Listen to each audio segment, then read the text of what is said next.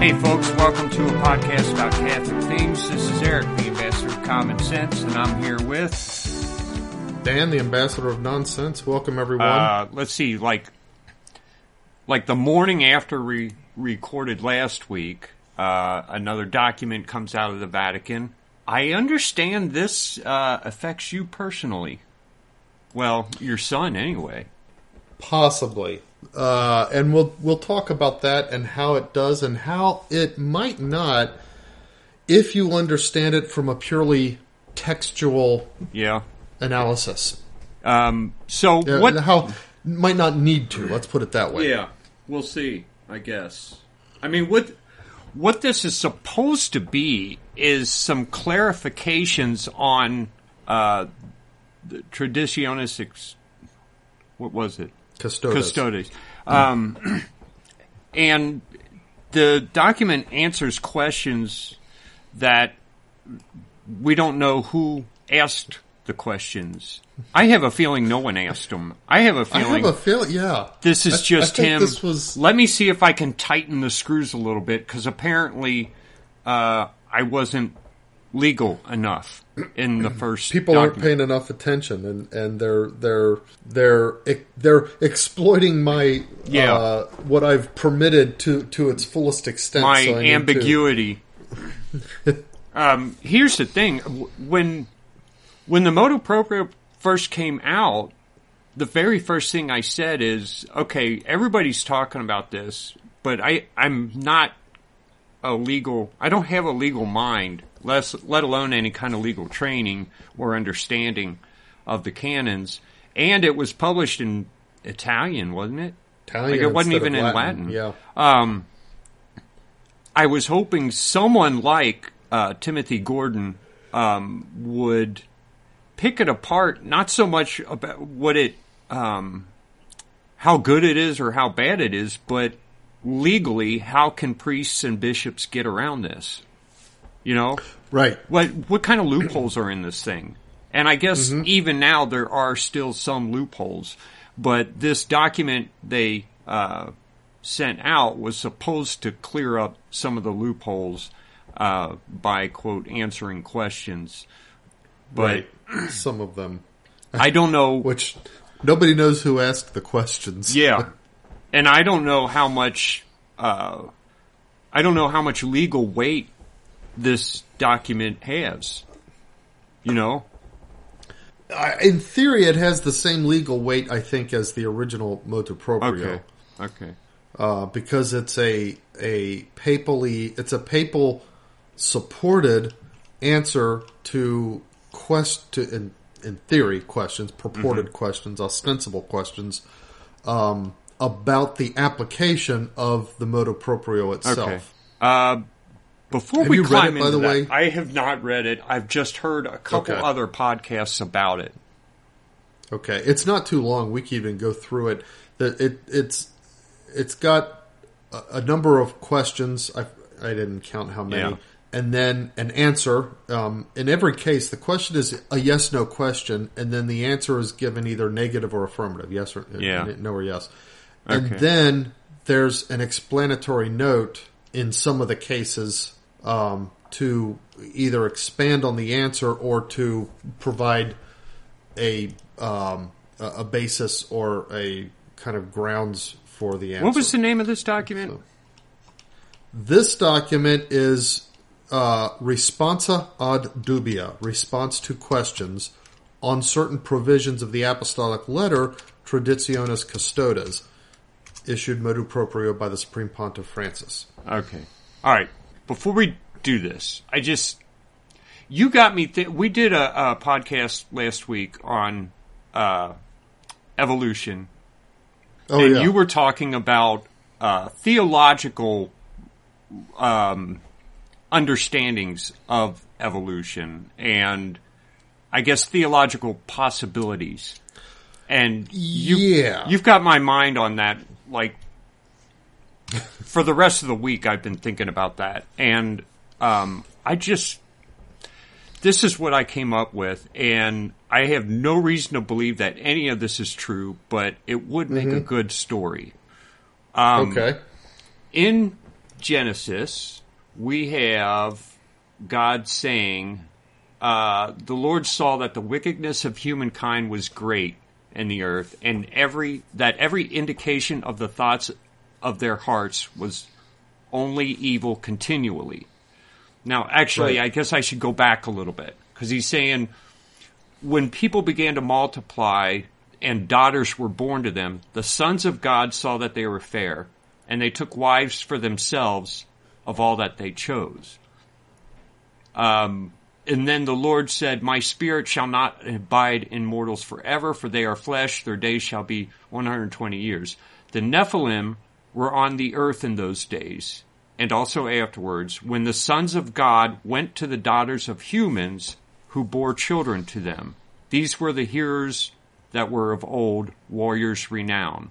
Indicating possibly, and I think we may have talked about it once or twice, that there was some kind of weird combination of flesh and spirit. Like angels were taking some kind of flesh form or something like that. Right.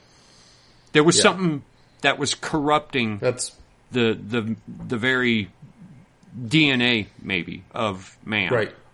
That's kind of like that's some of the speculation around that. It's a strange passage, to be sure. And then down below that, he talks about, he's like, everything's evil, and it grieves his heart, and he says, I will blot out the earth and the human beings I have created, people together with animals and creeping things and birds of air, for I am sorry I have made them. And he also says, and God saw that the earth was corrupt, for all flesh had corrupted its ways upon the earth. So, here's my just thoughts on that. What if the angels or demons and man were mating to create something weird? And these people had unusual powers that we wouldn't have because they had more understanding than we would have. And they knew how to corrupt the flesh. Okay. And from that, we got dinosaurs. Oh, yeah. Things that weren't originally meant to be part of man's experience. Right. Maybe even things that were created from the serpent. Mm-hmm. And God's looking at this and like, this is crazy. We're going to start over. And so he picks out a man and some animals and says, this is what I'm going to save. Everything else is gone. I don't know. Yeah. It's a thought. it's a good story. Yeah, too. it would be a good story. Okay. Anyway, because I've been thinking about that ever since we talked about it. It won't leave my mind, so I had to say it somewhere. Well, maybe now you can think about something else. Yeah, we'll think about this crazy document from Francis, The latest from Pope Francis. For the first time in his pontificate, I think, clarifies something. Everything else he just ignores. And we ask him questions like, what do you mean when you say this? And he just ignores it. And he won't talk about it. But here, when he's coming down and, putting his boot on our necks, then he's going to, I'm going to clarify. So, I don't, it's just pretty mean, if you ask me. And it is. It is pretty getting mean. him closer to what he wants to do, which is eliminate the TLM and, as we've been saying from the start, he does have the authority. But let's go over some of these questions. Where are we? Question 1, they are asking, can the diocesan bishop ask the congregation for divine worship and the discipline of the sacraments for a dispensation? From the motu proprio itself. Okay. So this is there's a broader context of this question. When it's not possible, so you have to understand the motu proprio itself originally said in every diocese where there's a group that celebrates the traditional mass, the bishop has to identify, assign, and designate a place where they can celebrate that Mass. And it can't be a regular parish church. Okay.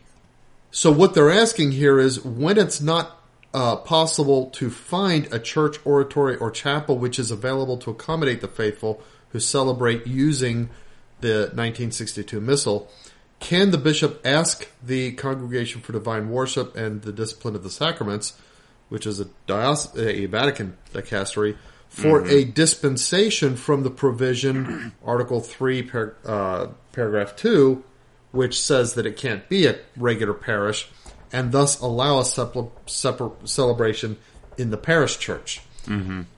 So they say, okay, yeah. Yeah, but you can ask. Weird. I mean, that's like, can I ask for a raise? Sure, go ahead and ask for a raise. Sure, you can ask. No, you can't have a raise. But it indicates that they would grant such permission. But it says the congregation of the Divine Worship and Discipline of the Sacraments, exercising the authority in matters within its competence, can grant at the request of the bishop that the parish church is used. Such a celebration should not be included in the parish mass schedule.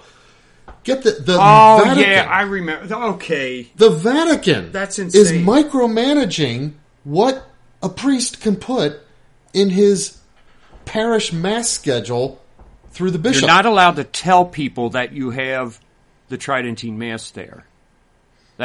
You and can't it says, advertise since it is attended only by the faithful who are members of the said group. That's one of the things. It's kind stupid. of a pernicious aspect of the motu proprio itself, is this idea that everybody who attends this Mass is a member of some distinct particular group. Yeah. And I don't know anyone who aren't. are members of these groups. I mean, yeah, I'm a Catholic. I just like to go to this Mass. Right. I'm Catholic. That's the group I belong to. I'm Catholic. Finally, it should not be held at the same time as the pastoral activities of the parish community. And it's to be understood that when another menu becomes available, this permission is to be withdrawn. This makes it, I mean, if anybody had any doubt before, this makes it clear that the purpose of the motu proprio is to segregate, set apart, and isolate, wall off the traditional Mass goers with a view to eventually just choking it out altogether. That is the clear intention. And it shows up here. It's so, it's just so mean.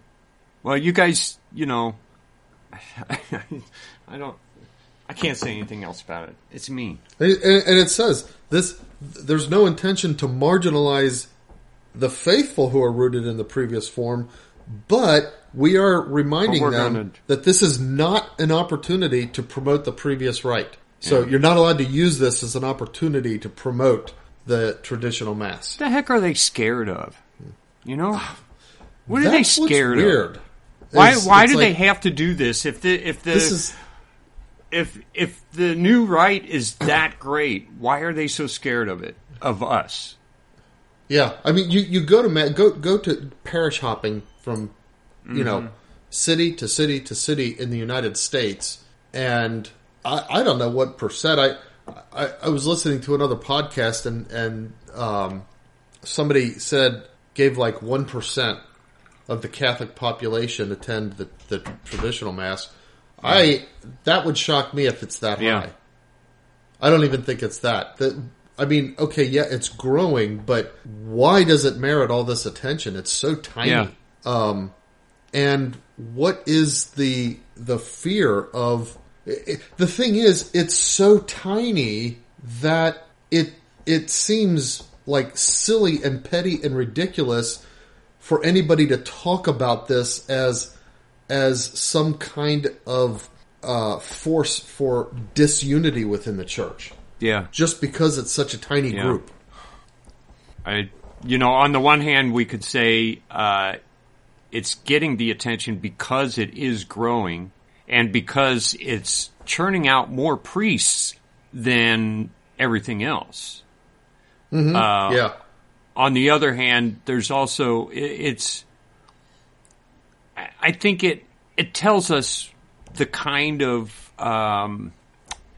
force we're against here. I don't want. Because, I'm sorry. The Tridentine Mass is better than the Novus Ordo. It just is. Yeah, and I think it's objectively Satan better. knows this, and so it's like I'm going to stamp out every bit of it. I don't want anything. Stamping out the traditional Mass is there's no doubt that this is a diabolical thing. But here's the thing that it's really awkward for good Catholics, solid Catholics like us, because here's the thing. It would be incorrect to think that the problem with this motu proprio is that people ought to just be allowed to have whatever Mass they want. You know what I mean? It's not a question I think of there freedom.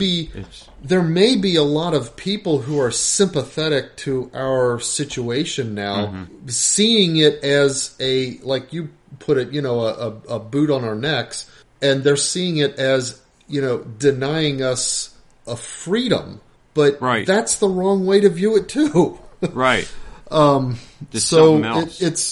it's really it's a diabolical thing. It's an attempt by Satan, I think, to stamp out a Mass that is truly good and superior, and the more it grows, the more it will benefit and bless the Church. Yeah. This next question, this is the one that keeps confusing me. I don't understand provide some answers here.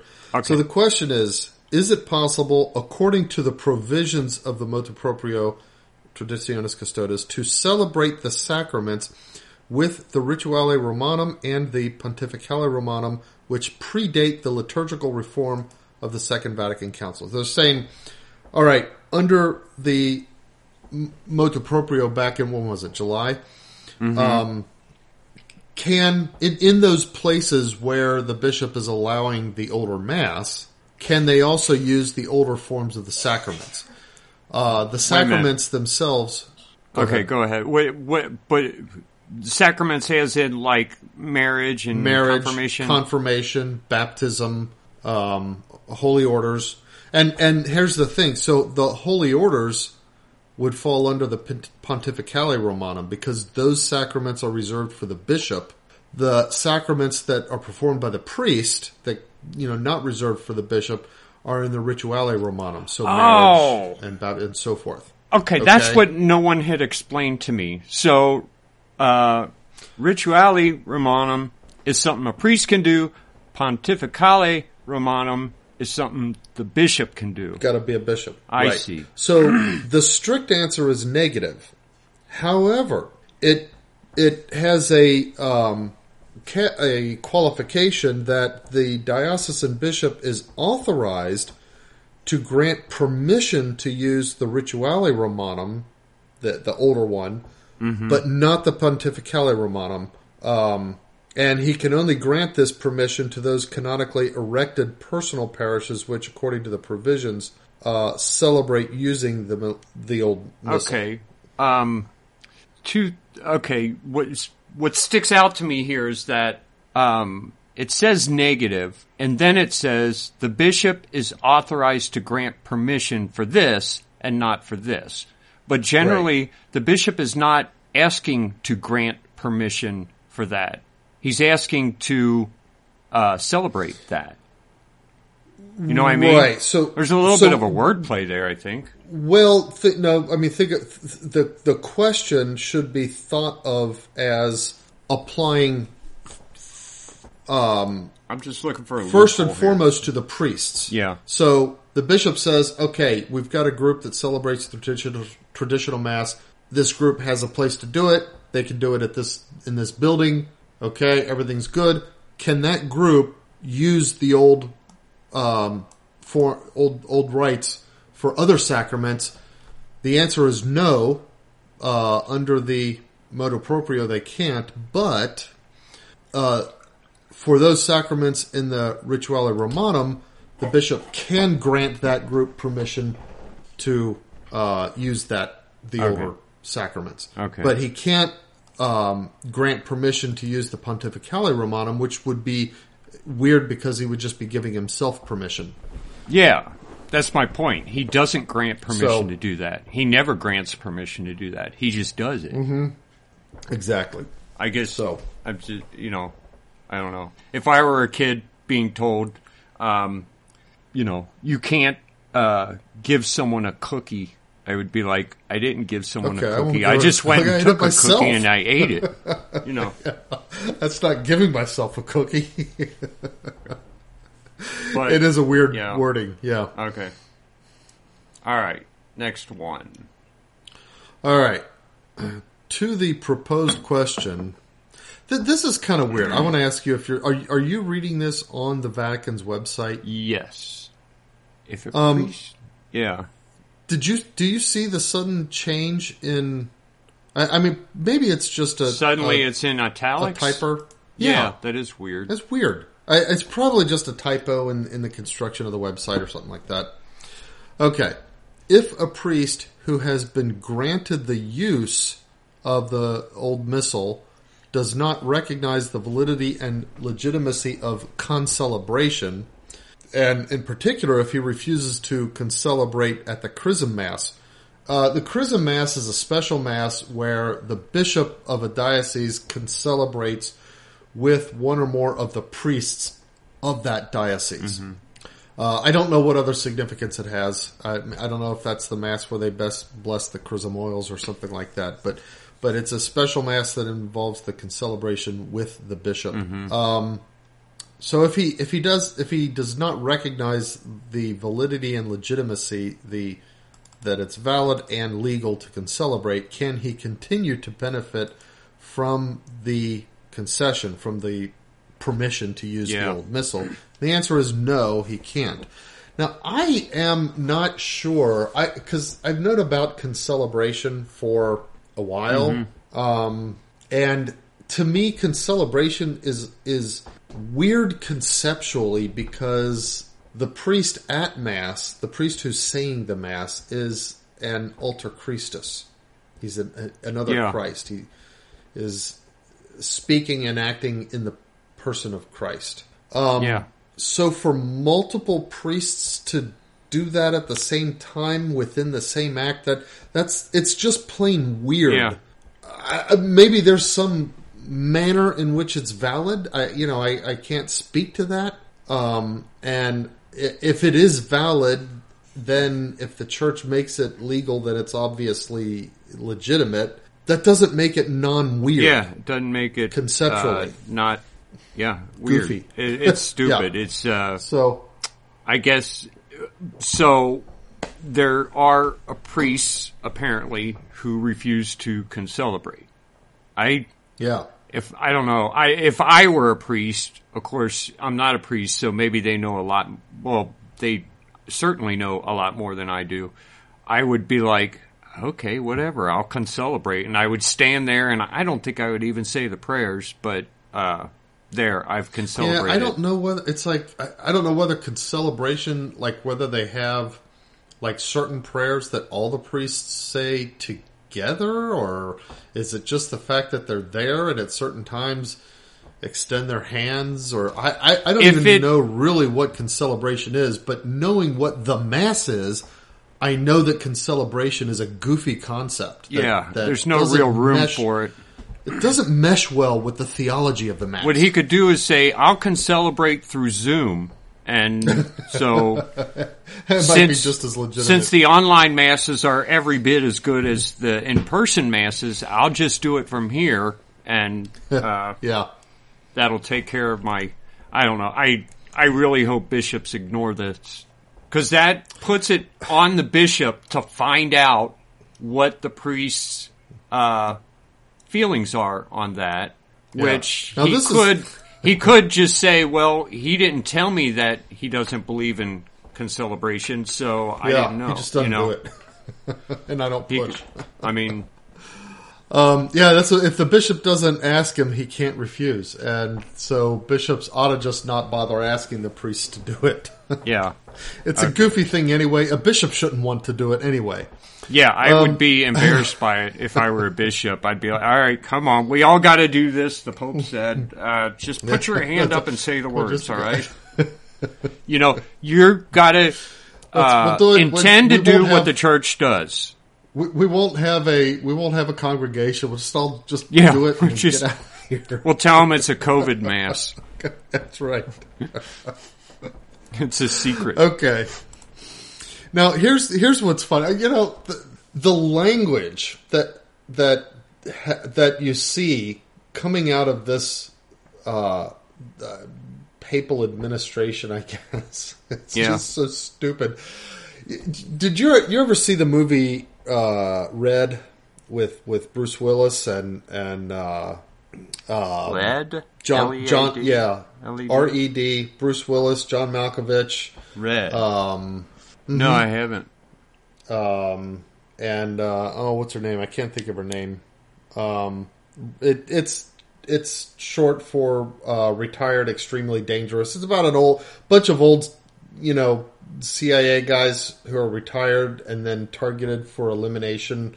It's got who's the black guy too? Just tell me what the movie's about. Anyway, point is, it doesn't even matter what the movie's about. The point is, there's a movie Red 2. And in the movie Red 2, Bruce Willis is in the, and he's basically in love with the girl, but John Malkovich is trying to tell him it's kind of funny because John Malkovich's character is like really messed up psychologically and stuff, but he's trying to tell him that you need to make the run to safety. And he's using it as a metaphor. He explains that, like when you're pinned down and the bullets are flying, but you have to make the run through the bullets to get to safety. You have to make the run to emotional safety. And, he's using this metaphor. And it's just funny. But here's the thing. So, like, this paragraph in this answer to the concelebration question.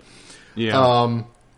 So the answer is negative, and then it says, however, before revoking the concession to use the old missal, the bishop should take care to establish a fraternal dialogue with the priest to ascertain that this attitude does not exclude the validity and legitimacy of the liturgical reform, the teaching of the Second Vatican Council, and the magisterium of the Supreme Pontiffs, and to accompany him towards an understanding of the value of concelebration, particularly at the Chrism Mass. I wonder if anyone knows the value of concelebration.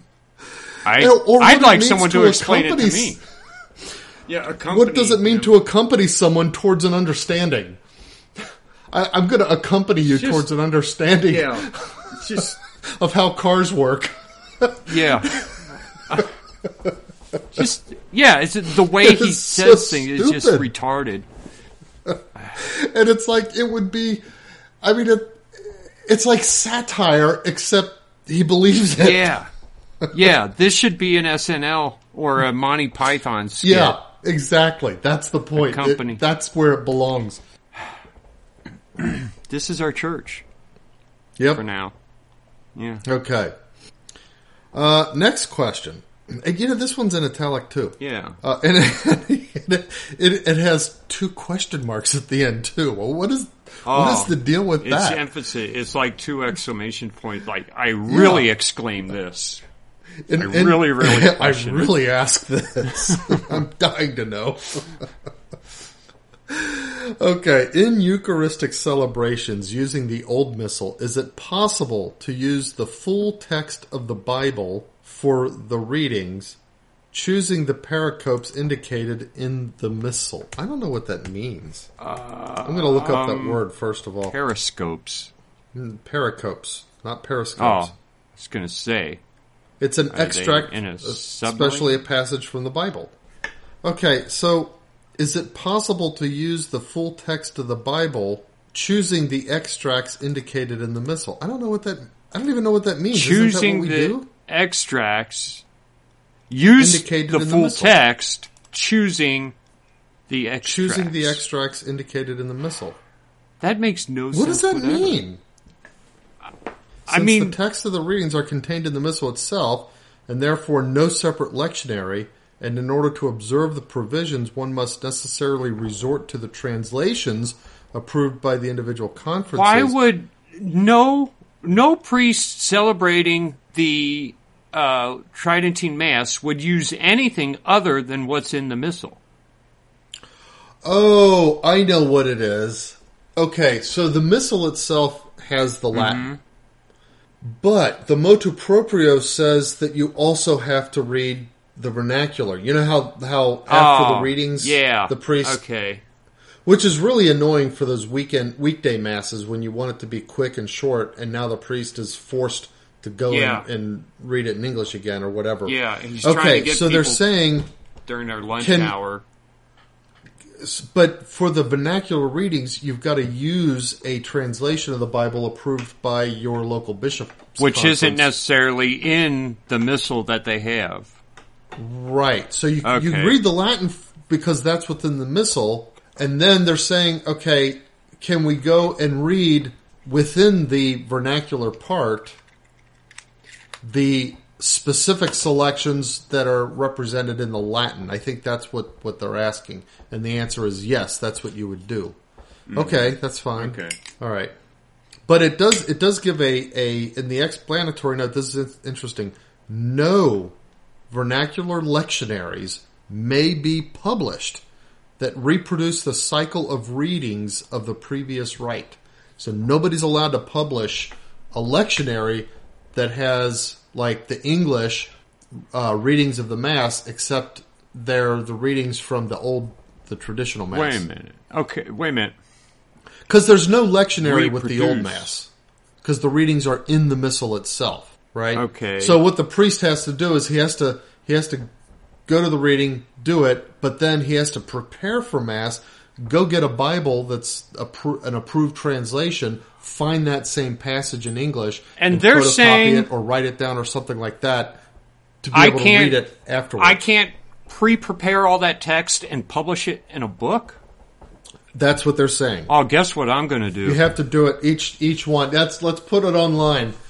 Yeah, I'll put it. No, we won't I'll call do it more a than lectionary. that. It's not a lectionary. It's just an collection aid, of readings, a preparation aid. You know what? A traditional Mass preparation aid. I'll do more than that. You'll be able to buy it. That's right. Printed. Yeah, it'll be easy. We don't have to worry about copyrights because, we can use Douay Rheims or whatever. Mm-hmm. Yeah, and just something that's... I wonder if the Douay Rheims is considered, because it has to be approved for liturgical use by the Conference of Catholic Bishops, and they are in the pockets of the publishers and the copyright holders. Yeah, but... That's why everything we do at Mass today is copyrighted. So what is the priest going to do? Can the priest read out of the Douay Rheims? That's what... I think he has to use something stupid like the New American Bible or something like that. I think the original motu proprio specifies that. Okay, we should find out, because it would really be... it would take a lot of busy work, but you're looking at maybe a 3-month project, and we can have a printed or downloadable version of it that we could sell for pretty cheap, like less than $10. And we could make it available to everyone on Amazon, and anyone could get it. Okay, so in the motu proprio, I'm reading, it says the bishops of these dioceses, where there's groups that celebrate the Old Mass, are to establish that in these celebrations, the readings are proclaimed in the vernacular language, using translations of the sacred scripture approved for liturgical use by the respective conferences. So it has to be approved for Mass by the USCCB. So were those... are there any... Which I think the only one right now is the New American Bible. Okay, but at one time, has it been that way since 1970? No, it's that way in the motu proprio. It's that way as of July 2021. No. What I mean is the approved vernaculars, has it always been the same book? Oh, I think, yes, I think the New American Bible was the approved version for liturgical use when the English Mass was first rolled out in the United States. That alone makes the English Mass suck. Stupid, I know, because that's a crappy It's such translation. a bad translation. Yeah. Okay, so I guess technically it wouldn't make any difference to have this because they couldn't use it other than us actually stealing the copyrighted content and putting it together. Yeah. Yeah, then we like I said, the bishops are in the pockets of the publishers anyway, which is why everything we read at Mass is copyrighted today. Yeah. And that's why, we do have our old standby traditional hymns, but the music too. Look at how much of it is copyrighted. It's terrible. If you're writing something to glorify God, you're not going to slap a copyright on it. You're going to say, "Hey, everybody, take it, copy it, sing it, use it." Well, that's not what that Bible's for. Right. Okay. Okay. So, unfortunately, it's kind of a weird way of wording it, but that's what they're going for. Is we want to sell more. Even among you traditional mass goers, we want to sell more. You still got to buy our crap. Yeah. We want to line the pockets of our publishers. Yeah. Okay. All right. Next question. Does the diocesan bishop have to be authorized by the Apostolic See to allow priests ordained after the publication of the motu proprio to celebrate with the old missal? The answer is affirmative. This is just stated directly in the apostolic letter. That was in the original. I wonder why that question is even here. Like, it's like saying, do you really mean it? I guess so. Priests ordained after the publication of the present motu proprio who wish to celebrate with the old missal should submit a formal request to the bishop, who shall consult the Apostolic See before granting this authorization. I don't know. That's weird. That they would. It's a weird thing to put in there at all.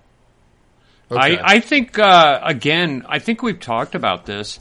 Some of this junk is just typed up by some idiot working in an office. It's like, we need words to say. Can you add text to this? Yeah. I mean, we have to make this look substantial. Let's add text and use words like accompany on the understanding instead of just explain to, and it's like just bureaucracy. Mm-hmm. This is the kind of things that come out of bureaucracies. Yeah, it's just it is stupid.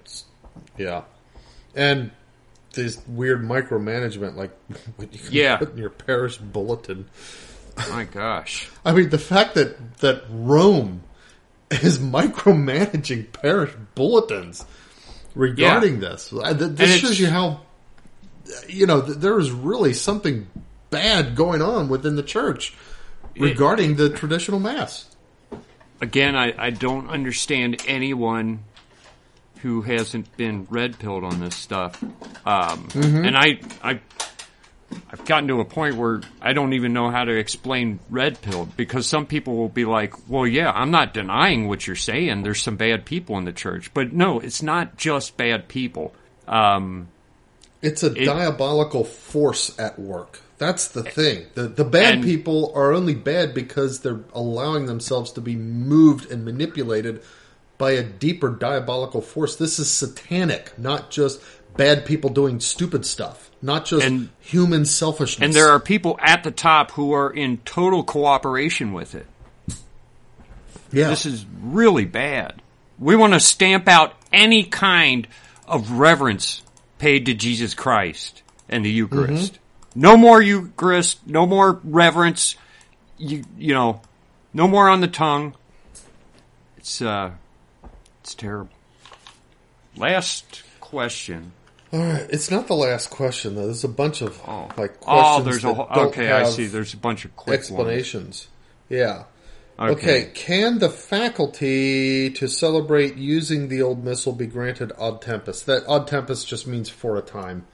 And the answer is yes. So the bishop can say, yes, I grant you this faculty, but it only lasts for the next 6 years or something like that. Yeah. Okay, whatever. I mean, as the bishop, yes, of course he has the power to do that. That's I wouldn't even think that's a question. What? Who asked that? That's like, yeah. In fact, I saw a podcast that my future daughter-in-law sent me where a lawyer, I think he skews SSPX, but he's looking at it. It was like, who the heck would ask this question? Nobody asked this question, and I think he's right about that. When you go to a company meeting and it's like, okay, we've got the gist of everything that we're supposed to know out of this meeting, but there's always that jackass who raises his hands and has to ask a stupid question that is only taking up time. It's like, okay, what you just asked is right there in your memo. Just look at it. You don't need to ask this, and you don't need to make us late for lunch. That's right. Okay. This is another one of those stupid questions. Yeah. Does the faculty granted by the bishop to celebrate with the old missal only apply in the territory of his own diocese?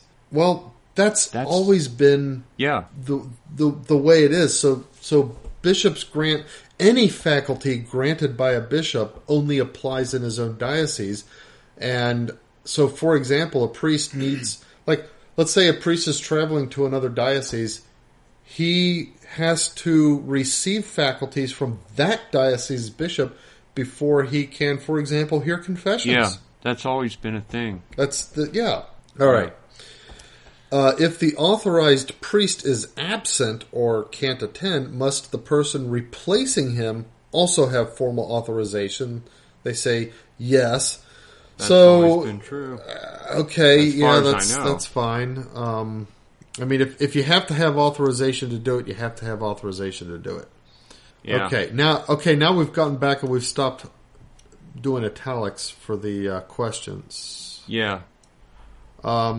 This is interesting. Do deacons and instituted ministers participating in celebrations using the old missal have to be authorized by the diocesan bishop?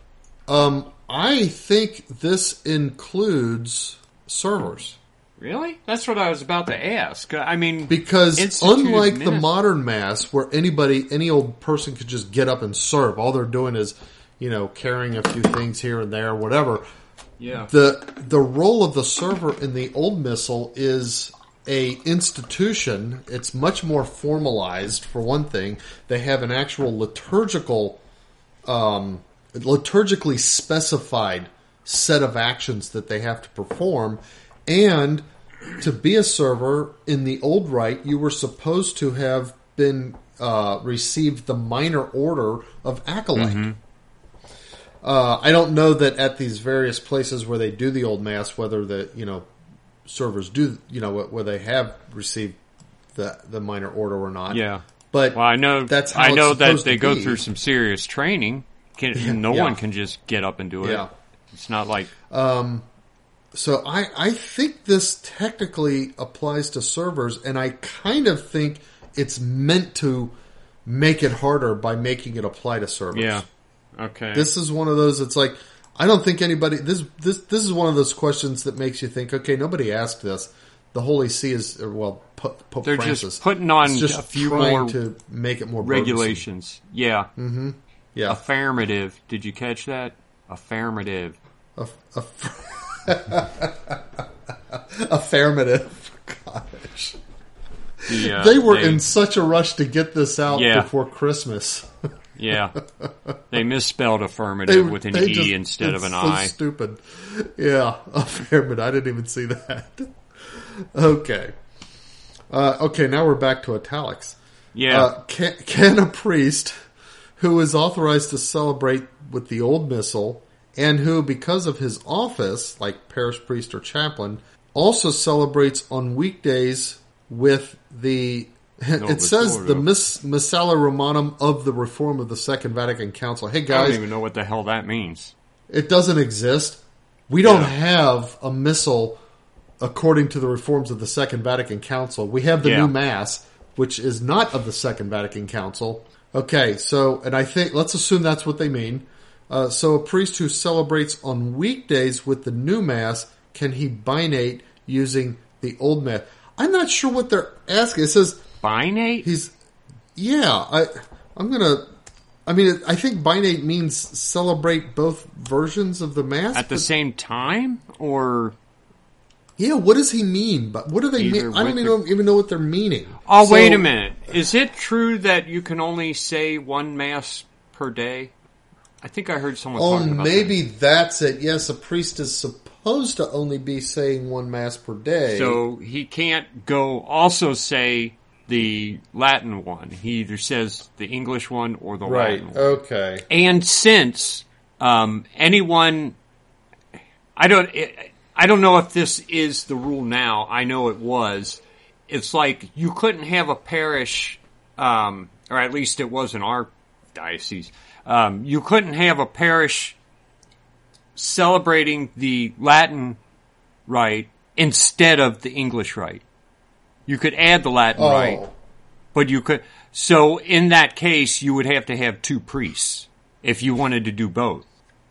Okay, because the regular priest, because he's the parish priest and he doesn't have an associate, he might have to say 2 or 3 masses on Sunday, but he can't take one of those masses and say, let's make it the old rite. He would have to either add an old rite mass and have another priest come in for that, or drop a mass and then he could add an old rite mass, but it would still have to be another priest. And he can't drop the mass. That was some of the original rules. Remember, that's why all the Latin masses were like at 2 p.m.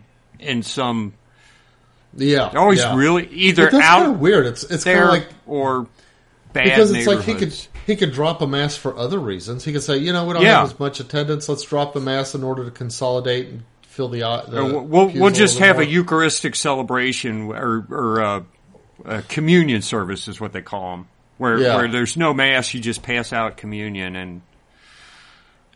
But if the traditional mass if you're going to try to put sniffing around, Latin then you mass, can't do that. Way. You can't drop a mass way. then because you might be replacing it. Okay, that's what this is. Just another limitations to make it harder to have a Latin mass and more stupid, petty micromanagement too of stuff that bishops should completely just be able to make the decisions themselves. There shouldn't be a Roman decision on this. Oh, you know what? All right. The next question reiterates what I just said. It looks like. Okay, can a priest authorized to celebrate using the old missal celebrate on the same day with the same missal for another group? Oh, no. Who have received... Okay. Can he celebrate the old missal for 2 different groups on the same day? Which is what happens. St. Monica's and celebrate their morning mass and then go down to Kentucky and celebrate an afternoon mass for a different group. Okay. No, he can't. This is BS. Well, actually, I don't even know if that applies because that's 2 different dioceses, but you get my point.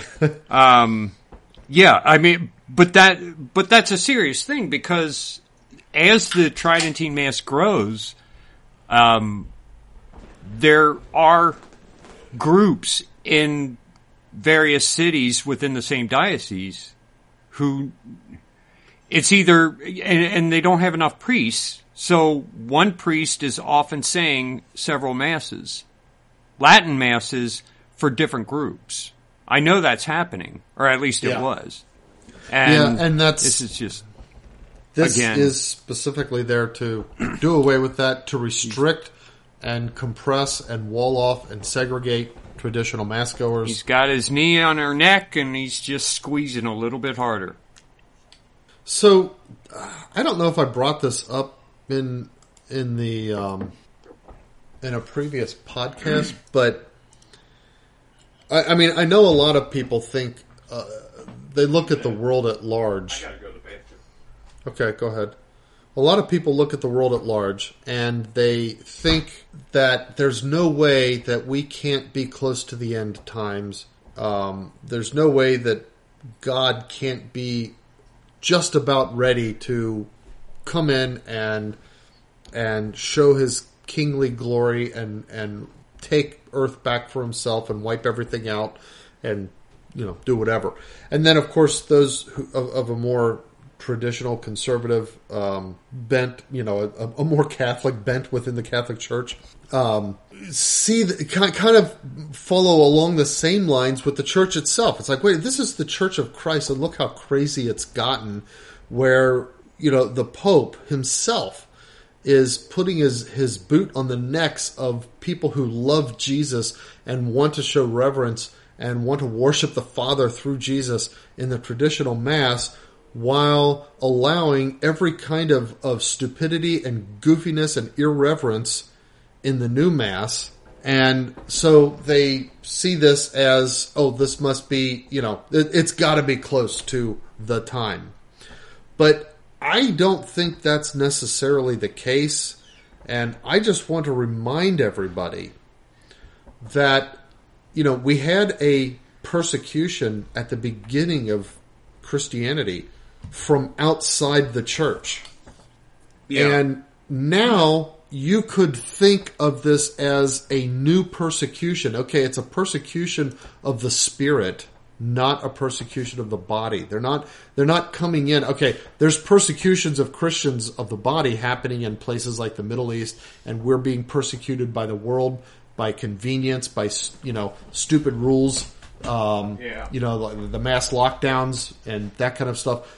But this persecution from within the church is a persecution of the spirit. We might be forced to go to stupid Novus Ordo masses in order to go to Mass. But keep in mind that God allowed the first persecution, the age of martyrs, where people were being dragged out and executed and tortured in all kinds of horrible ways physically for being Christian. God allowed that to go on for 300 years before changing it and bringing Christianity into dominance. If this is really a second persecution, but one from within the church, he will sustain us. But we should not imagine that just because we feel like, wow, something's got to give, that it's going to give within the next 10 or 20 years. Yeah. God works in his own time. And, God hastens to bring about his plan. Well, 300 years was hastening to bring about the flourishing of Christianity within society and within culture after the Age of Martyrs in the early history of the church. We don't know how long this situation is going to... I almost, I kind of wonder, is this going to be like... You remember the... I'm trying to remember which king it was of the Israelites who discovered the old scrolls in the temple that contained the law. The law had been forgotten, and the king of the Hebrews discovered the scrolls and then reinstituted the law and found favor both with God and the Israelites because of it. Well, the old Mass could be something like that. History may be oriented in that trajectory. I don't know. We just have to trust God, and if God calls us to do things that are unpalatable, as long as they're not sinful, we may have to put up with them. We might. I would say our chief duty is to find a way to make our kids love the tradition. Yeah. It's harder when you can't go to Mass. It's a lot harder.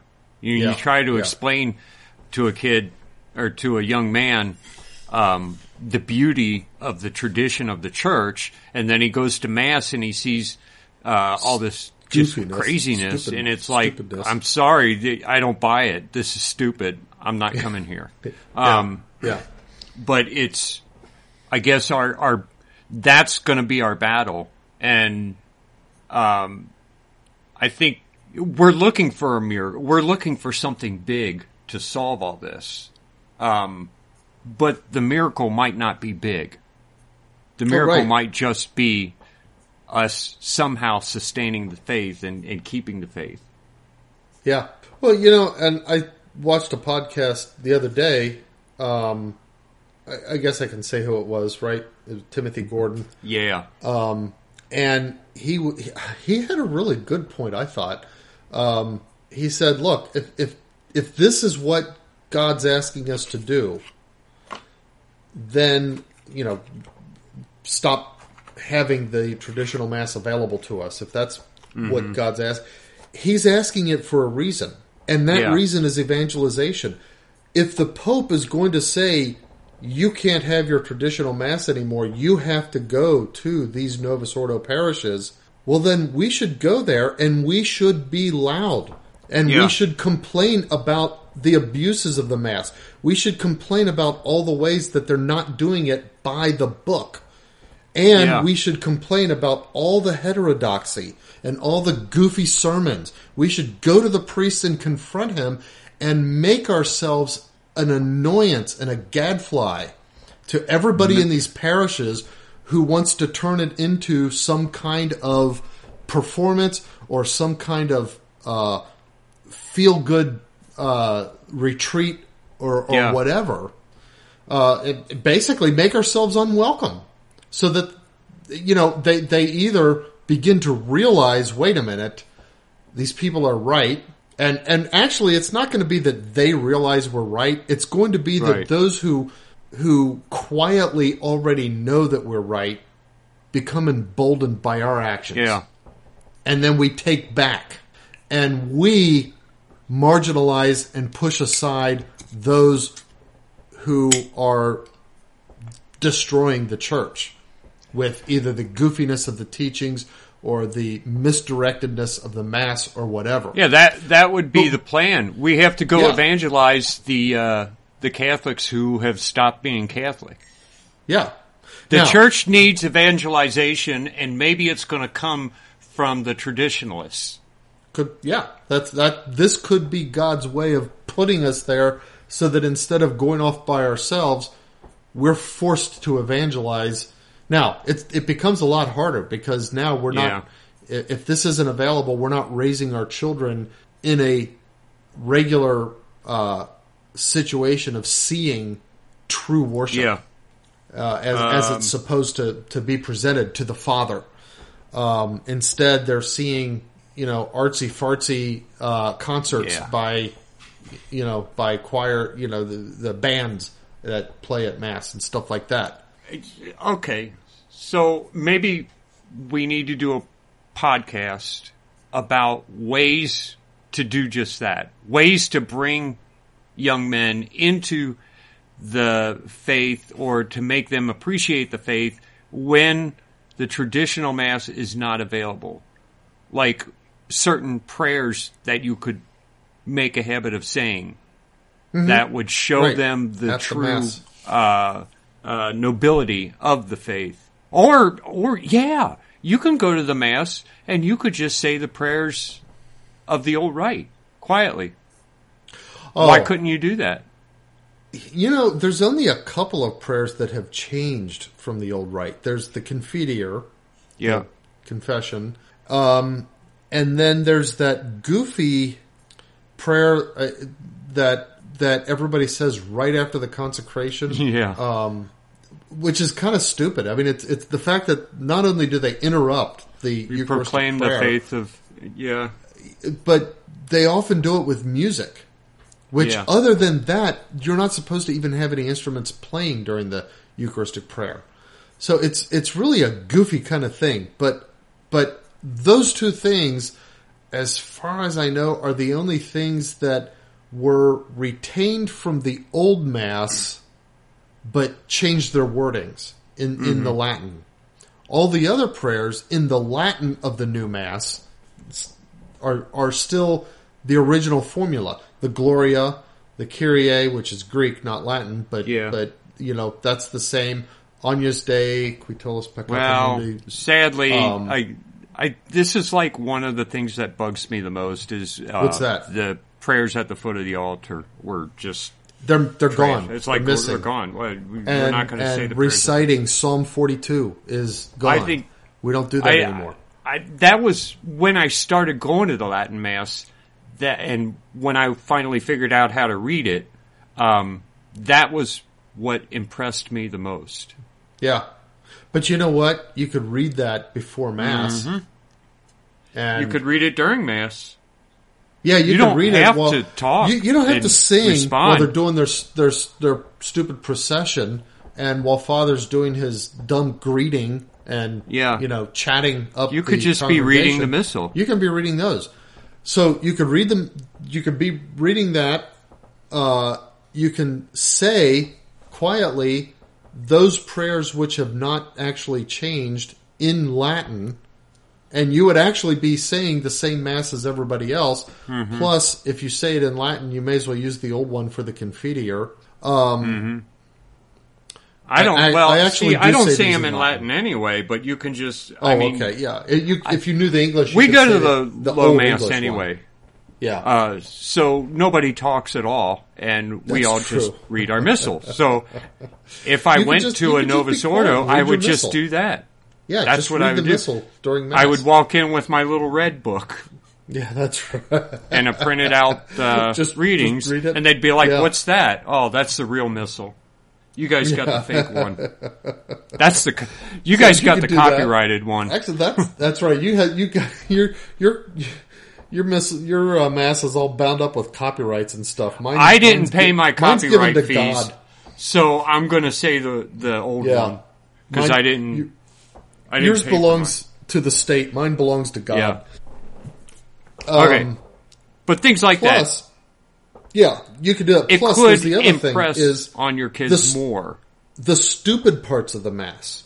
Okay, everybody's shaking hands. Everybody stop and shake hands. Well, I'm thinking first of all, the Gloria. Now, it's not enough that they have to have stupid music for the Gloria, but they make it a folk song with verses and a refrain. Did you ever notice that at the new Masses? Yeah, some of them are doing it, yeah. So, it's like, okay, when they start that, say your Gloria, and then spend the rest of the time praying a rosary until they're done. That's kind of what I do if I go to a Novus Ordo anyway. When you get to the offertory, they don't really they don't do the offertory prayers, and instead they have the stupid offertory song. Yeah. And in fact, the song follows these. They call it the universal prayers. The one for this intention, let us pray to the Lord. Lord, hear our prayer. That kind of stuff. Oh my gosh, I say the rosary during that. So much. I don't even do that, especially during these stupid the seasons are not stupid, but they get stupid during these seasons like Advent and Lent, where they want to somehow. It's like they want to be different, and so they come up with this stupid cutesy stuff like. They'll chant, let us pray to the Lord. And then everybody's supposed to chant, Lord, hear our prayer. But they're supposed to overlay the Lord of let us pray to the Lord with the Lord of Lord, hear our prayer, so that everybody says the word Lord at the same time. I've never heard that one. You've never heard that? Yeah. So it sounds like, let us pray to the Lord, hear our prayer. Like that. It's stupid. It is so stupid and infantile. And then there's this thing that now they that they're want to getting make the political too. Well, yeah, the intention the prayers themselves get more and more political. They can be political. So I just say my rosary during that, and then after that, they have the offertory song where the band gets to perform again. I say my rosary during that. I don't bother. It's like, and the whole responsorial psalm between the first and second readings. Has become another performance gay opportunity thing for the band. Yeah. I say my rosary during that. I hate to say this, but you know what? This same stuff goes on at the Tridentine. What's that? I said, I'm sorry to say, this same kind of stuff happens at the Tridentine Mass. Does it? I know several masses where the choir has taken over the mass, and that mass ends up being 2.5 hours just because we got to sit around and listen to the choir. And that is true. Bugs that can happen. The daylights out me. Yeah. I mean, I would rather go to a Novus Ordo than hear. No, I guess not, because the music's better. But yeah, it's like, okay, we're gonna all sit down and listen for like. Sometimes some choirs will like slow down the tempo to where you're sitting there listening to the Gloria for like 15 minutes. Oh, okay. I think that's ridiculous. I don't see any reason for that. To me, that's every bit as bad as the Novus Ordo. That, I think I heard that St. Augustine, in one of his, letters or communications with somebody or something, was considering and debating and evaluating the question of whether or not singing should be allowed at the Mass. And this is, 400 years into Christianity, and they still had not introduced singing at Mass. Yeah, I think it's a legitimate question. I don't know if it's real, but I heard that was a thing. I enjoy going to a Mass with no singing, and it's not because of time. It's because I can pray the Mass better. Mm-hmm. Yeah. And I'm not interrupted by, okay, now I have to sit. I've already read the prayer, because I don't read it fast, but I read it. If you read something too slowly, your brain does not grasp the sentence. You know what I mean? You lose it. Yeah. And reading something one word at a time doesn't process the meaning of the prayer. Yeah. So I read at a pace that I can, understand and pray. And mean the prayer. When I'm done with the prayer, at a lot of high masses, I just have nothing to do other than say the rosary, or just start contemplating about, some kind of private prayer, that something heavy in my heart or something like that. Actually, here's the thing. It's gotten to the point when I go to a high mass, a Latin high mass, I go ahead and do the entire, up to the, consecration. I read all that, and then I spend the rest of that time either saying the rosary or, I don't follow along anymore. Oh, and then when he gets to the consecration, you adore the Lord there, and then you can go back to the prayers. That's kind of your resync point. Yeah, that makes sense. I think a lot of people do it that way, that go to that Mass. Because there's just... Mass. Otherwise, it's just me listening to the music, and a lot of times it's good music. But I'm there for Mass. Yeah, I'm not there to get hear on with the choir. Mass. Exactly. There's a and I hate. Sort of... I'll just point this out. When our mother was the choir director, she had the perfect pace and tempo for these things. Oh yeah, so that she kept it going, and it was great musically. And I long for the days when our mother directed the choir at one of these high masses. Yeah, there's an art to that. She was good at it. During a high mass, this is something that they lost completely in the Novus Ordo. Yeah. During the high mass, the choir can be singing parts that the priest can be going on with mass. Yeah. And there's an art to landing at the right place so that we're not all sitting and waiting. Yeah, the priest isn't waiting on the choir, and he's been able to go on with mass, and then he gets to the next part, and then maybe there's something else for the choir to do. Mm-hmm. But if the choir's taking too long, or singing the syllables too slow, because in some of those chants, they'll put like 27 notes on one syllable. Yeah.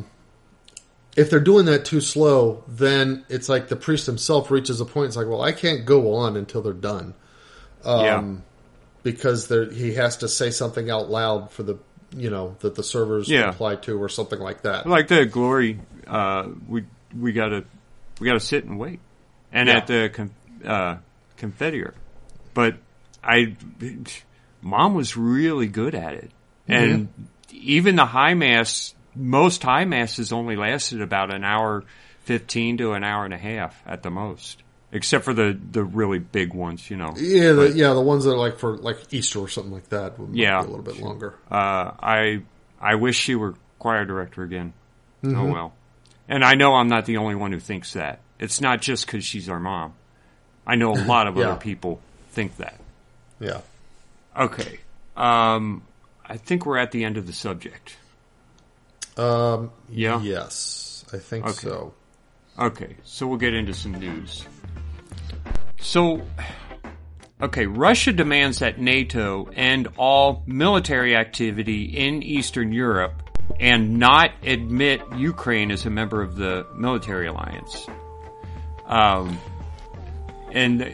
they're talking about a couple other things, but Biden is saying that the U.S. is gonna sit down and discuss with Russia these proposals. Poland and Lithuania join Ukraine in trying to beef up action against Russia. And the U.S. approves the sale of several, how do you say that, Javelin anti-tank guided missiles.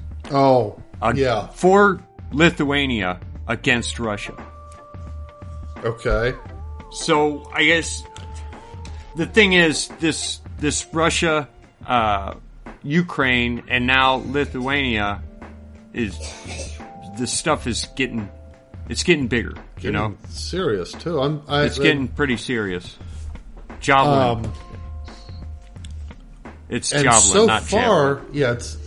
I would have said Javelin, but that's just because what I called the track and field event. When I'm reading it, I can't remember how to say it, but when I'm thinking of Call of Duty, I know it's Javelin. Oh, okay.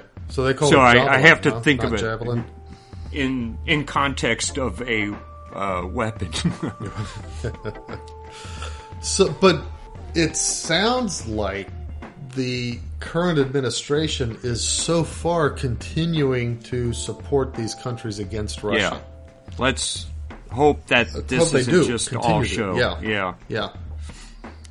Okay.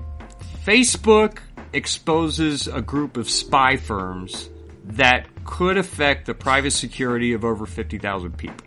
Now, the thing is... what? Spy firms. In other words, firms that surveil companies people. That do spying. Okay. The parent company of Facebook, which is Meta Platforms Incorporated, has announced crackdowns on surveillance companies who spy on people in more than 100 countries. I don't know why. I just think there's something fishy about all this. I mean, how do you spy on someone who's publishing their every thought? Yeah, it's like, I don't know.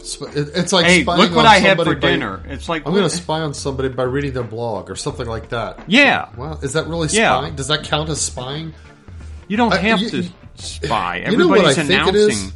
I think that this goes back to that big scandal when Facebook and some of the other social media guys, they kind of realized that they had valuable information that they could, present in terms of what people are looking for by what kinds of things they post and that kind of stuff that could help the Democrats, particularly in America anyway, win elections. Yeah, but here's the thing. Appealing to the right things. And then the Republicans, or a couple of Republicans, used the same tactic, and they were all up in arms about it. Yeah, I think that's probably what this is. I think that's what this is. I think this is saying, wait a minute, we need to make sure that the only political side that benefits from being able to harvest people's, the data that people choose to reveal anyway,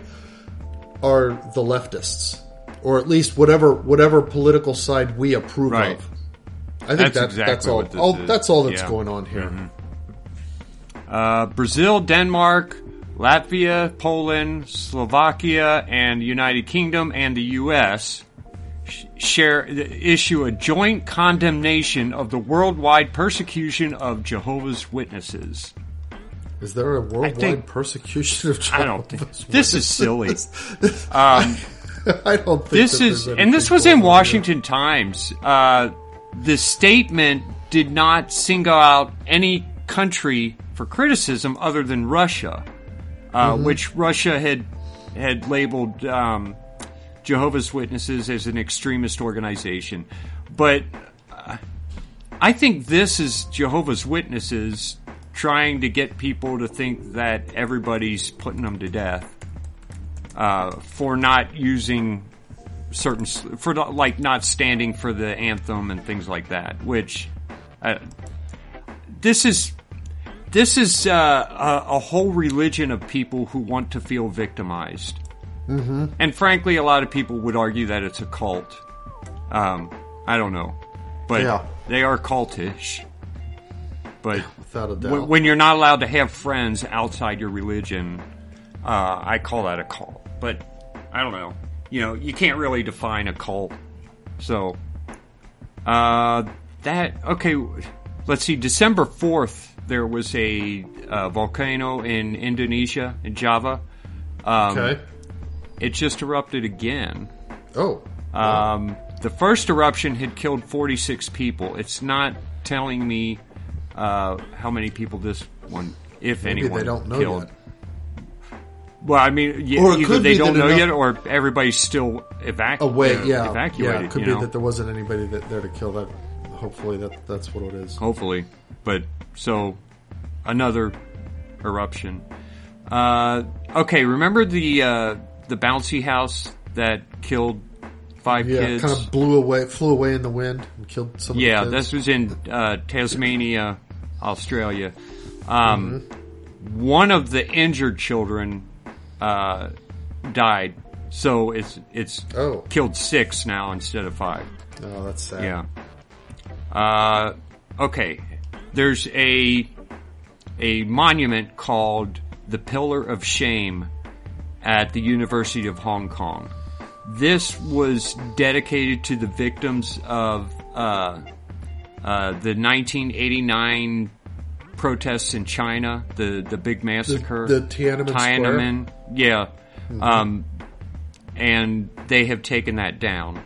Oh, of course they would. Yeah. China's they removed it in the middle of the memory night. Yeah.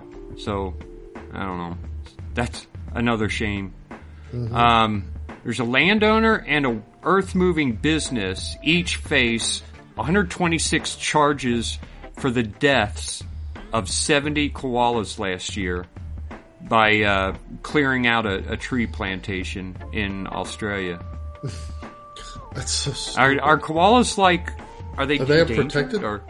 Yeah, are they a protected species? I mean, if they're protected, that's one thing. But just to say, animals died, we're going to charge you? That's so stupid. Maybe they are. I didn't think they were. I mean, they're only, you only find them in Australia. It's listed as threatened. Okay. All right. I guess that's a step down from endangered. So maybe under Australian law. But they didn't kill the koalas. They didn't kill them directly. They just forced them to go somewhere else. Yeah. And, they're saying 70 of them died. I don't... Okay, if 70 of them died just because they cleared out some woodland, I would say this species is on its way out no matter what. No, I would say if 70 of them died just because... evolutionary, it's like, okay, they're stupid and they can't figure out to go somewhere else. Or they're so populated that when you clear out some woodland, 70 of them die, you don't need to have them on an endangered list. Yeah. Yeah. That's how I think of it. That's a good point. Speaking of animals, Italy bans fur farming, and all the remaining mink farms have to shut down by 2022. So all the minks are going to be killed. Yeah. So I guess we can't keep get you a great big bunch of minks. We're going to have to kill you. Let's harvest the mink while we've got it. Why brand fur farming and not meat farming? I mean... I know. It's like... We need to wear clothes. Well, you can wear cloth. Okay, well, you can eat veggies. It makes just as much sense. No, well, we want mink and leather, and we want to eat meat. And we want fur. And that's so stupid that... And it's not like they're gathering up wild minks Yeah. As like, this is a farm. They're farming them for this purpose. Yeah. Omicron variant causes Christmas flight cancellations and holiday travel headaches. This from United Airlines and Delta are canceling hundreds of flights because they're saying of the Omicron coronavirus variant. Huh. I don't believe it. Yeah. I think they have less workers because they're forcing them to get vaccinated. And people are walking. Yeah. I think that's really what it is. I think that's what's going on. But, oh well. George Floyd has been removed from the consideration for Texas pardon. I guess there's a tradition in Texas where they pardon people around Christmas, and there were like 20-something people on the list. George Floyd had been unanimously recommended for a posthumous pardon for a 2004 drug conviction in Texas. And Abbott, the Governor Abbott, had decided not to do that. Good. I don't get it. Hey, I'd say that would be dumb. Oh boy, this guy went and got jacked up on other drugs and gave police a hard time and was trying to pass counterfeit bills and died because of the drugs that he was jacked up on. So let's pardon him. Yeah, that makes a lot of sense. On. What? Oh, probably a heartbeat bill. I think he said some kind of abortion bill passed in Ohio. I didn't see that. I don't know. Yeah. Well, I know we've been trying to do a heartbeat bill for a while. I don't know. Maybe that passed. Fauci warns Americans not to invite unvaccinated relatives over for the holidays, even though vaccination doesn't keep anyone from getting anything. Fauci also discouraged vaccinated Americans from attending large gatherings. If you can't do that with the vaccination, then what's the point of having the vaccination? Exactly. It's so stupid. This puts the lie on, exposes the lie of the motivation of these government agencies. Yeah, every now and then, like when I find these stories, sometimes I'll scroll down and read the comments and the goofy discussions that happen afterwards. Mm-hmm. And it's frustrating seeing how stupid people are about this. How detached they are from reality. Mm-hmm. And it's like, you really can't figure this out just from the two headlines by themselves. Just from that, what I've said so far should tell you everything you need to know about this. But no. Oh well. Apple Workers Group plans a walkout, urges customer boycott for Christmas Eve. Okay. So in September, the workers sent an open letter to Apple CEO Tim Cook with a bunch of requests, including the auditing of all promotions and performance reviews for gender, racial, disability, and heteronormative biases that may lead to wage gaps and a lack of opportunity and compensation within the company in each part of it. That is so stupid. It is stupid. At the same time, maybe it's about time that we point out that if you're gay, you get paid more nowadays. That's true. Or that you get fired less. Yeah. Because that's a thing. It's a favored status and now. Maybe it's time for white people to say, hey, no, I want a review of this. Yeah. Why is this idiot getting paid more than me when I do twice as much work as him? That's a good point. Do the reviews and learn that, okay, wait a minute. White people aren't being treated fairly. Yeah. Oh, well. That's all the news I got. All right. Except, I'm going at the end of this show, you will notice a different song, because remember the homeless singer, guitar player guy last week? Oh yeah. Well, I got a hold of him and I said, can I use what I recorded right there? Can I use it for the ending of our show?" And he said, "Yeah." I'm going to see how it sounds. I'm going to see how awesome. it does. Yeah. So it's not a professional recording, but to me it sounds kind of real and folksy. You were using your cell phone or something, right? Yeah. Right. Yeah. Okay. All right. So we'll see how that works. Okay. Nonsense news. All right. You know how like babies like to lick everything, and so you got to train them not to. Yeah. So in Japan, Japan always comes up with the goofiest stuff. An inventor in Japan developed a way of making it so that your TV could like have some kind of film that it rolls out on the screen, so you can lick the screen, I guess. Wait a minute. Taste food. Like a scratch and sniff on the TV for taste? For taste. You don't scratch it. At least I don't think you scratch it. You just lick it.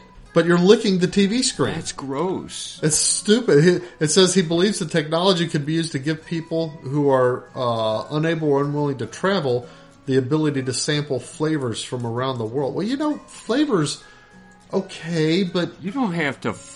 You don't... Flavors are no good without the context of eating the food. You want the texture and the feel of it in your mouth and the smell of it. There's a whole lot more to a eating experience than the flavor that your tongue can pick up. But how exactly does it give you the... Is this like some kind of... Do they fool your brain? Or do they actually put out something that tastes like something? No, it says he uses a combination of 10 different flavors that are dispensed onto a film that slides onto the screen. That's kind of weird. That's very weird. That's why it's in my nonsense news. Yeah, okay. Well, I guess, remember the Google odor search that they had for April Fool's Day? I don't think I came across that. That's funny. I was like, I thought it was a pretty good one because it was like introducing Google Scent or something like that, and it would. I can't even remember what they told you to do. It said search for this scent, and they told you to scratch it or to sniff it, and then you could. It was decide like whether that was it or not. I wonder how many people kept trying to make it work. It would be so funny if going to the page also managed to turn on the webcam on their computer. Yeah. That would be hilarious. Yeah. Anyway. So, yeah, scratch and sniff Google, scratch and taste TV. TV. Okay. All right. Now, so, before man tamed horses, I wonder if maybe he tamed millipedes? It says that scientists uncover a fossil of a giant millipede that was the size of a car. Can you imagine? A millipede. Of a giant millipede. A millipede the size of a car waddling down your street. That's just a big millipede. Imagine that. Yeah, it's like get on top of that thing and ride it, That's that's something that people made. That's something God did not intend. Yeah, this is one of those things that it's like, let's make this thing giant, and right. God's like, okay, enough of this. I didn't put this stuff here for you guys to fool with. I'm wiping you guys all out. These things are grotesque. I wonder what something like that would eat. I guess I know. What do millipedes eat? I think they're not. They are predators, though, right? Yeah. Well, centipedes are. Okay. I don't know if millipedes are or not. Yeah. Well, it's a weird thing. Absolutely. Yeah. All right. Next. So you remember when the whole mask thing was coming out, and we had our masks that, like, I had my mosquito net that I would put over my head. Yeah. Someone asked me to put a mask because they would say, "Well, the mask can be made of anything." And I remember like the CDC recommendation: the mask can be made of anything. Just wear a mask. Yeah. Well, so a guy was kicked off of a flight for wearing a mask that was made out of ladies' panties. They kicked him off? They kicked him off, and this was it was a flight from Fort Lauderdale to Washington. I'm trying to find out what airline it was. But did they kick him off because he wouldn't put on another mask, or because he was wearing that mask? The flight attendant came up and in somebody's video, and maybe the video they have on the news site, this is Delta. You're going to have to come off the plane. We're not going to let you travel. He asks why, and the flight attendant says, "You're not in mask compliance." Well, then several other passengers, this is cool, got up to leave too. That is cool. One can be heard saying, did he just get this is kicked United off for wearing a Airlines. mask? I'm out of here. Forget it. I'm out of here. Yeah. This is United Airlines, but he says Delta had done the same thing. Oh, okay. But isn't this the same two airlines that... Hold on here. United Airlines, yep. Mask should be able to fully cover the mouth and nose. Oh, because it was a thong, it couldn't cover his mouth and nose. He claims the underwear met that. Let's see. So I'm looking at the picture. Yeah, I would say that fully covers his mouth and nose. Yeah, I think it does. Yep, based on the picture. But where is the story I had about the Omicron causing Christmas? United Airlines and Delta. Those are the two ones that have all the cancellations. Yeah. I don't think it has anything to do with the virus. The workers I think they're just saying, I don't want the vaccine. Employees. I'm going to go find another job. Yeah, it would be hard working for either one of these companies. Mm-hmm. I mean, you'd have to be woke, and they want a company full of woke people, apparently, and just that's what it is. Companies are going to start realizing that they'll get support from customers and loyalty from employees by explicitly being non-woke. I don't know why more companies aren't. Because a lot of times you'll find local companies who reject wokeness, and they have no problems. Yeah. You know? And I bet big companies would see a similar... you'd hear your big outcries, your protesters, but I think the fact that they're being protested, even more people would say, I'm going to support them. Yeah. Okay. All right. Did you ever see a movie? This is kind of funny. So in Ohio, there was a school... I'm not quite sure I understand what the ESPN thing is, but apparently, so in Ohio, there's a classification of school that's highly unregulated, and somebody set up the school, seems like they kind of just set it up in their house for kids to be able to apply to and attend, and I'm using air quotes with attend, but its main thing was to be able to allow them to play on a football team at the high school level, and give them access maybe to... like a Montessori school, or... No, not even... Those aren't very regulated. No, they're not very regulated, but Montessori are real schools. Yeah. This was just kind of a school, basically an opportunity like a mailing address. Play football, exactly. Well, you know what it reminds me of? Have you ever heard of the movie... Okay, the name of the movie is Accepted.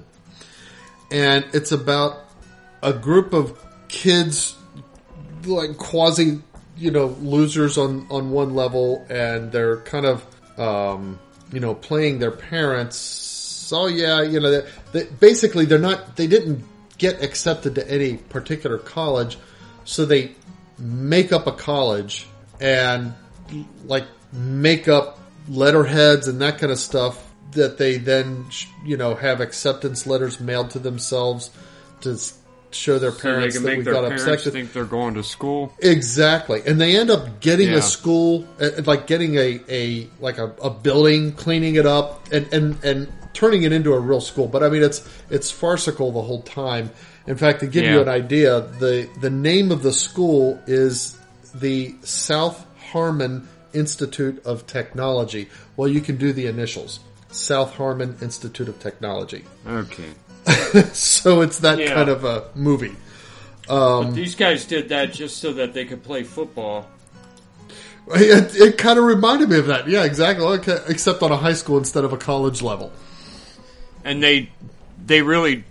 So a group did this so that they could play football. Apparently, yeah. High school. So I get... But, I mean, were these kids... Did they not go to school, or were they just trying to create a cool football team that with certain players? I can't quite understand. get this. It still seems to be under investigation. The school or maybe itself, it was like 30-year-old men who decided they wanted to play high school football. I don't think they were. I think they were high school age students. That would be funny. We'll all go start our own high school so that we can play sports against these other kids. Well, it's like this. Of course, they'd probably win against past us. Year, even though they had people on their football team, it only listed one person as enrolled, and the address of the school is just a residence. I mean, it's weird. Well, I know, like in a lot of. Okay, here in Cincinnati, they've got schools all have their football teams, and then even the public schools have their football teams. Right. And then there's also a community school which has a football team. Not a community school. There's a community football team. Oh, okay. And like a neighborhood might have one. Right. So might have if your the Blue Ash kid football team or something. either doesn't make the football team, or if he's on the football team but he never gets any field time, they can go to this community football team and they'll let them play. You know, like they'll give them more field time even if they're not good players. I didn't realize they had that in Cincinnati. Yeah, it's a thing. Or it might not even be in Cincinnati. It might just be in Harrison. Because this happened when I was in Harrison. Right. Harrison's a little city like right outside of Cincinnati. But the thing is, there were actually, by the time we left Harrison, there were 2 community football teams. One was a group of them who had started to get serious about football and they wanted to make the team better. The other one was just so that the kids could play football. Yeah. But this is high school football, and to me, that's just flat out dangerous. You're taking kids who aren't good at playing and putting them against people who are really serious about the game, and it's a good way to get hurt. Yeah, you know? Exactly. There's a reason certain kids weren't out on the field, and it wasn't just because they didn't play well. It's because they didn't know how to block, or they weren't aggressive, and chances are, if they put them in that field, they'd get hurt. You know? That's true. Well, this story, I guess what prompted the investigation was, I don't know whether the team was hyping itself up or something like that, but they went up against a a Florida team or something like that, and and suffered a 58-0 loss or something. Oh, okay, got it. Destroyed. And it was you guys don't even know how to play football. What are you doing? Yeah, and so parents, I guess that prompted, some kind of scrutiny that started looking into the academics as well and figured out that there are no academics. It's not even a real school. Yeah. That's crazy. The things people will do to play sports. Okay. Final thing, somebody on one of my wife's audiology groups posted a picture of a textbook. I don't know if it's a textbook. It's probably more like just a book about Beethoven. But it's a chapter book, okay? It's a significant enough book to have chapters. Yeah. And so I don't know if I sent you the email of all of my links. I don't know if the picture came through as an attachment. It should have. No, it didn't. I'll have to find a way to send it to you. Okay, I'm going to read it to you. So, Chapter 8, Beethoven's Later Years. In the years after Napoleon's rise and fall as Emperor of France, Beethoven was in a flurry of musical writing. Being dead did not stop him in the slightest from recovering quickly and going on with his music. Sure, it was much harder, but he got through it. Wow. It's amazing. what people can do when they're Incredible. dead. Yeah. I imagine it had to be a joke. So I wonder how can I... Okay. How can you, we should search for that text and see if it was just some joker. Of course, I can see that being taught in today's public schools. I mean, they're that bad. That's right. But also, here's the thing. Like, no matter what business you're in, there's at least especially if you're a business to consumer, if you're selling to consumers as opposed to business, there is, and you want your website to do well, or you want your company to gain some kind of recognition, the thing to do is to publish a book. Because it's so easy to do nowadays. Yeah. And so a lot of people, okay, I got to write a book. And let's say a music store, local music store, they want more recognition, or they want to be in the newspaper or something. I'll write a book about classical music, or about Beethoven, or about whatever. Music in general, maybe. And a lot of times it's like the owner is like, I'm not going to sit down and write a book. So he hires these, quote, copywriters. Mm-hmm. Oh, okay. Yeah. And or ghostwriters. Mm-hmm. And a lot of times these ghostwriters and or copywriters are like people from India and China and Russia who will literally write an entire book for like $20. Right. And it's just the quality of writing is bad, and the information is just, they just pulled a bunch of crap from other websites and put it together in a book. And you could tell, maybe that's what this is. From that excerpt that I read, it was a little bit childish. I mean, maybe it was targeted at children. I don't know. Yeah. Now, as for the typo itself, okay, the F and the D key are right next to each other, so that's probably where that came from. But, the proofreaders missed it. Yeah. If they used a proofreader. I don't know. It's weird. But everybody's passing a picture of this page. But nobody's saying what book it's from. Maybe somebody just made it, I was going to say, is it photoshopped possibly? Or just, I could print that out and make it look like a book real easy. Well, that's true. I don't know. Weird. But, you never know. With today's schools, I would not doubt it. Yeah. All right. If I can find the book, I'll let everybody know. So the sales of the book will skyrocket as people start. Yeah, I know. Well, it's becoming a meme, apparently. That's all you got? That is everything. Well, let's see. We got... I'm going to try... I didn't do a whole lot of research here. I'm going to try to muddle through this, just because I hate not having a saint to talk about. But in the Mass, in the Tridentine Mass, you'll notice, we pray to Saint Marcellinus. And we also, at the same time, say Peter. The Peter, I've always just associated that with Saint Peter, our first pope. But apparently, no. There's someone else named Peter that we're praying to at that time. Because Saint Marcellinus and Peter the Exorcist were apparently martyred around the same time. So that's why they're listed kind of together. I think are they actually listed together?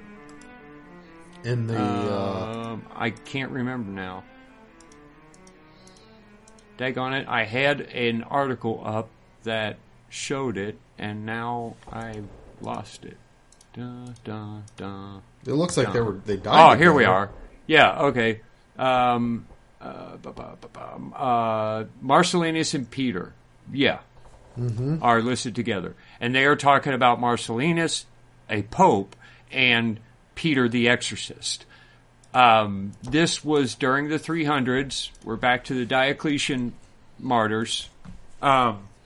Marcellinus was pope. Around the year 600 AD, and he had died in 302. Around the year 600 AD, there was printed up these fake documents claiming that Marcellinus had been a prisoner of Diocletian, and he had been told he had to sacrifice to their gods, and he had obeyed them and denounced the Christian faith. This is while he was Pope. Mm-hmm. And also that he had given the sacred books to the emperor, and they had burned them. We know that that was fake, the documents claiming this. But there is some question of whether or not that really did happen. Now, St. Augustine denies that it happened, says no, it didn't happen. But other people do point out the fact that after St. Marcellinus died, that there was like a 3-year period where we had no pope. And it could be because of the fight involving that, the fact that he had denied the Catholic faith and then turned around and repented of it and then was eventually martyred. But most people are saying even that is not true. Although, but you do find that report in places like Wikipedia, who say that, Marcellinus in the year 302 denied the faith and then turned around and embraced the faith again and was executed for it. But anyway, St. Peter the Exorcist and Marcellinus were executed together, according to legend. Peter was caught exorcising, and he was thrown into prison. While in prison, the guard's daughter was possessed, I guess, and he brought his daughter to Peter, and Peter exorcised the demon. The guard, the daughter, and the guard's wife were all converted. The governor there heard about all this and wanted to have them all executed. And also somehow Marcellinus gets, who was the Pope, gets lumped into this because he was the one who had baptized all these people. See, Peter was an exorcist. That was part of the baptism rite. It still is. Yeah. But there was a special order of people who did the exorcisms. Just like, as you were saying, there was a special order of people who served Mass. Right. So right. Peter, Exorcist used to be one of the minor orders that you went through on your way to being a deacon. Right. So the jailer and his wife and the child who had been exorcised wanted to be baptized, and Marcellinus is the one who did it. And when the governor, I don't know if it was the governor or Diocletian himself, heard about this, said, "I want you all to." He wanted them all executed, but he didn't want the execution to be a place where other Christians would revere. Right. He wanted it to be kept a secret where they were exercised because he didn't want another church to pop up. That was happening a lot. Yeah. They would kill someone. The next day, there's a church. Yeah. So he had told the executioner to take them into the woods to a quiet spot and execute them. So they go into the woods, and then the jailer tells them, or the executioner tells them why they're here, and they gladly clear out the area so that they can be exorcised, and then I guess they dig a hole as well. He executes them and leaves them there. Somebody finds the remains and brings them back and builds. Later on, the church goes up, and this is who St. Peter and St. Marcellinus are that we mention in the Tridentine Mass. So, and that makes sense because St. Marcellinus is it's kind of funny because St. Marcellinus, it's kind of weird because if he was a pope, you'd think it would say Pope St. Marcellinus or St. Marcellinus Pope. But the page I'm reading says St. Marcellinus Priest and St. Peter Exorcist. So what if this same system was in place in 304, which I don't know that it was or that it wasn't.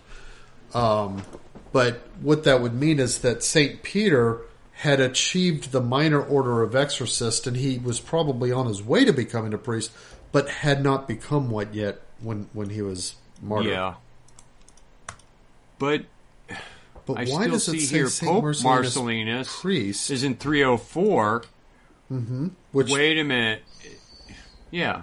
I don't know. I see some accounts of him as Pope and some accounts as him as priest. Just a priest. That's weird. And both secular and Catholic sites are saying both of these things.